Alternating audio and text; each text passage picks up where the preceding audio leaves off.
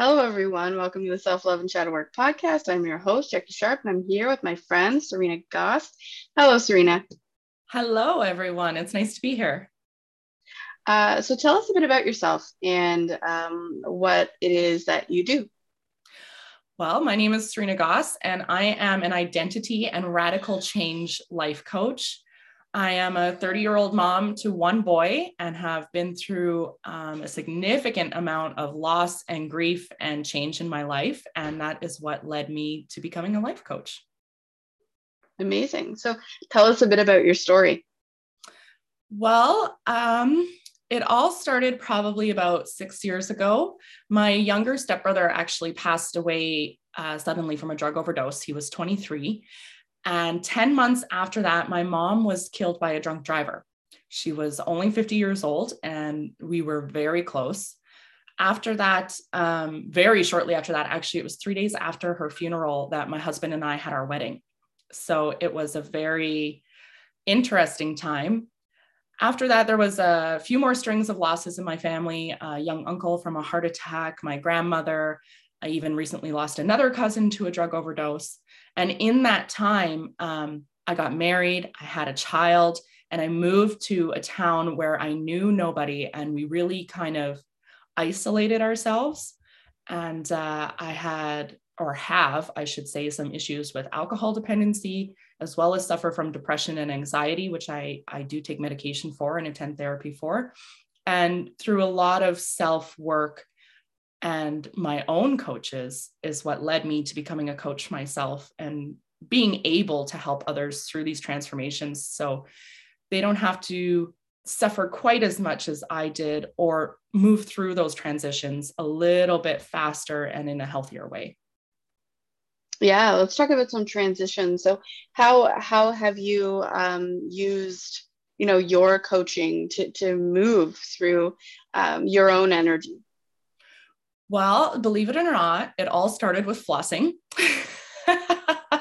I'm actually currently writing a book called How Flossing Changed My Life. So hopefully that'll come out in the next decade, maybe. But it really started with just those minimalistic changes. And I'd been at the dentist and they were like, you have some cavities starting. So I started flossing every single day religiously, and it became this crutch. And I started to realize that every time I had attempted to make a change in my life, whether it had been, usually a fad diet or an exercise regime, I would go all in, 2 feet in, and always end in failure. So by building this little tiny habit of flossing twice a day, I realized I could make such impactful changes on my life by changing little teeny tiny increments. I call it 1% at a time. And so I started doing that for myself. I, started, instead of jumping into a diet routine, I just started adding whole grains into my diet per se, right? Instead of jumping in, I was attending therapy regularly, but I always had this block with self-help books. I really forced myself to at least read 5 minutes of one a day, which turned into a huge passion of mine. And meditation, of course. I started with, I'm a very constantly on the go thinker. So I started with just an app and I would do 2 to 3 minutes a day. And now I meditate every day for at least 20 minutes a day. And built that up over time. So just little teeny tiny changes is how I completely overhauled my life in less than a year. That's amazing. Amazing. It's so challenging to do. It's challenging to move, challenging to navigate any kind of energy that feels heavy or hard. And oftentimes within our spiritual practices, we store a lot of that energy in our body system. So how has meditation kind of helped you get more into your body and your energy? Meditation has allowed me to really release a lot of the negative energy that I've been carrying around for years and years. Not even just now, it's more day-to-day negative energy that I pick up, but the stuff I'd been really carrying around and holding on to without even realizing. So, something as simple as imagining your thoughts as shooting stars across the sky, or now I do it as a physical practice where I talk to a rock and throw the rock away right into the river or something. But even just imagining that allowed me to take these little things I'd been carrying, the expectations of my mom, who of course is passed now, so I can't bring that up with her, or traumas that I, through therapy, realized that I had suffered as a child that I had buried. And I literally put them on a leaf or on a rock or on a star and watched them float away. And it really brought openness to allow that positivity back into my life and make room for it to come in automatically rather than trying to search for it. Yeah, the searching for your happiness kind of keeps you in that restricted state. It keeps you in that longing for something in your energy, and it kind of blocks you from really going all in with something that you want to work on. So, what you talked about a book. So tell us a little bit about your coaching style.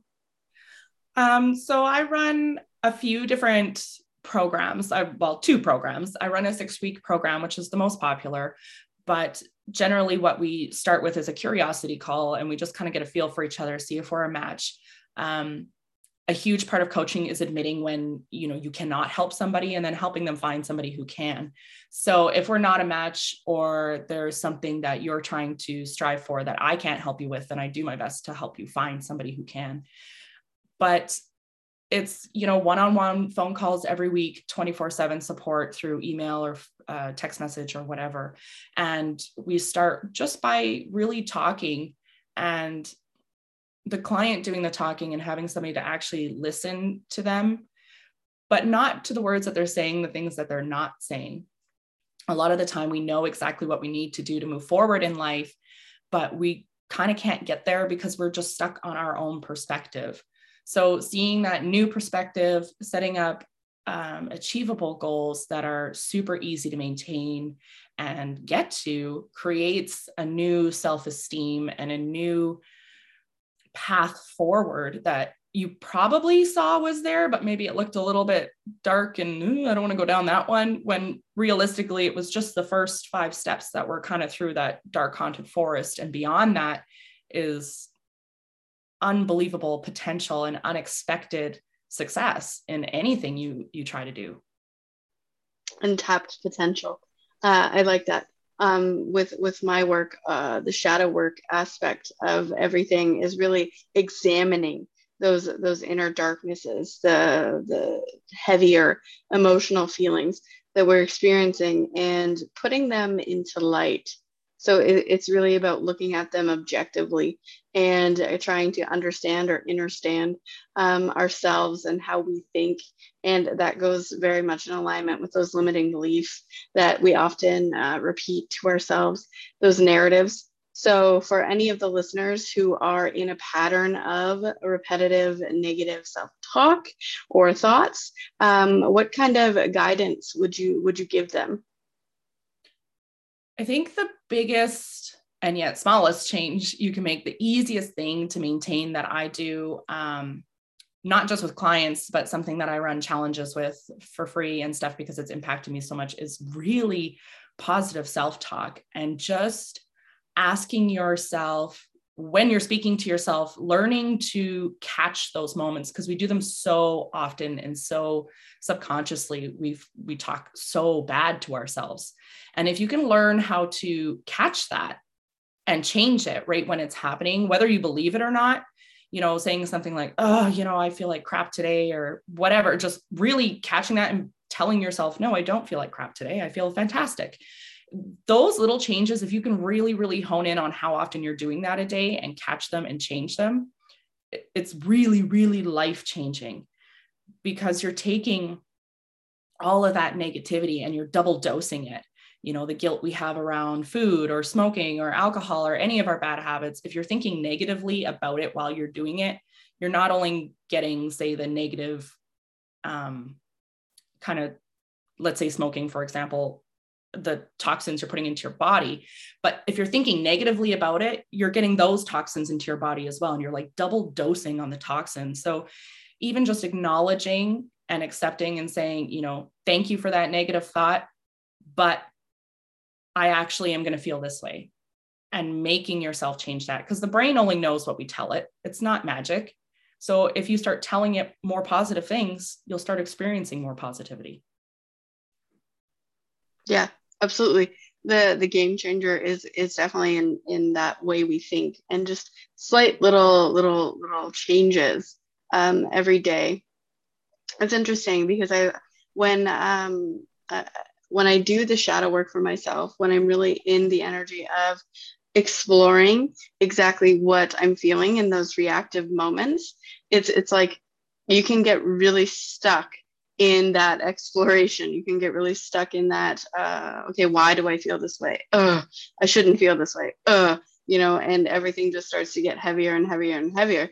And I've really found lately that now, if I don't like something, or if I'm just not okay with something, it's okay. Before I would have that mindset of like, oh, I don't like it, but I should like it. Like everyone says I should like it, I should like this thing, but I don't like this thing. And then you're even building more resistance in the not liking this thing, because you're not allowing yourself just to not like it and to do something in alignment with you. It's so interesting when we look at all the layers that we all possess in life, right? Like every single layer has 3 or 4 layers below it. And even throughout our lives, I feel like we've only ever scratched the surface of everything. So it's incredibly interesting. I'm a really deep diver, really deep thinker, but too much could be to my own detriment sometimes. Never But too. never too much. Yeah, I like that. That's a shadow in itself, thinking that something's too much. Layers, onions. Uh, so, how has self-care played a role in your story? Oh, self-care is so huge because just like you said, sometimes I'm supposed to like this and I don't like it.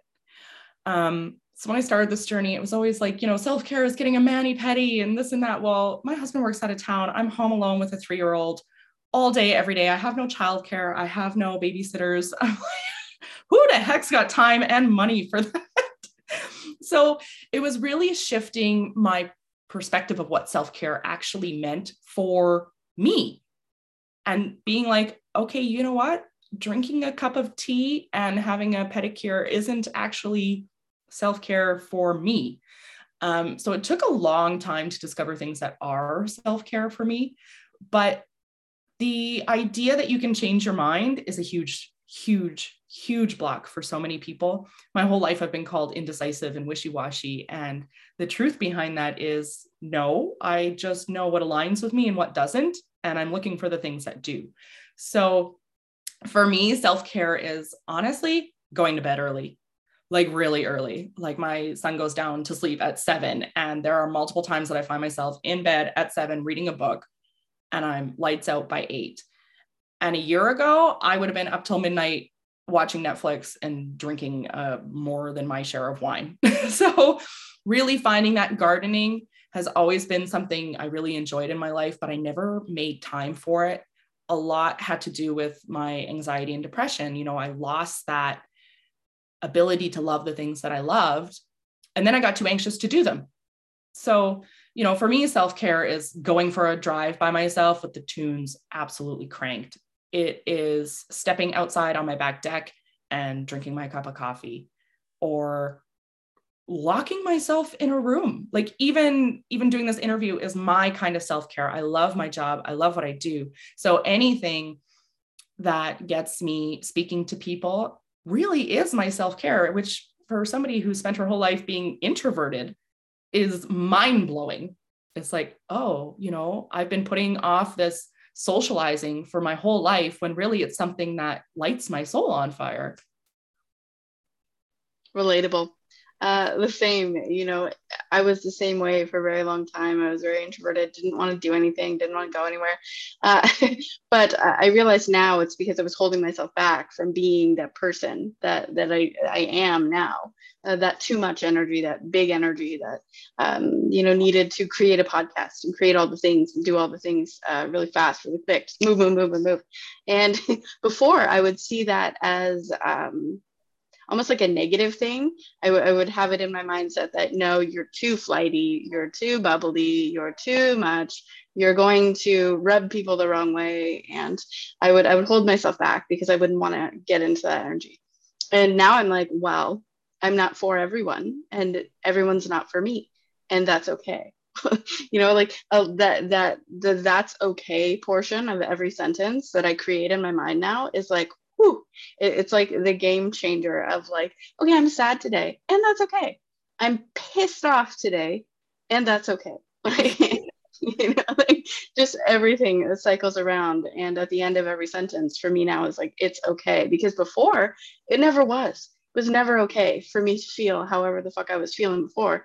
Now it's always that it's okay element in my mind.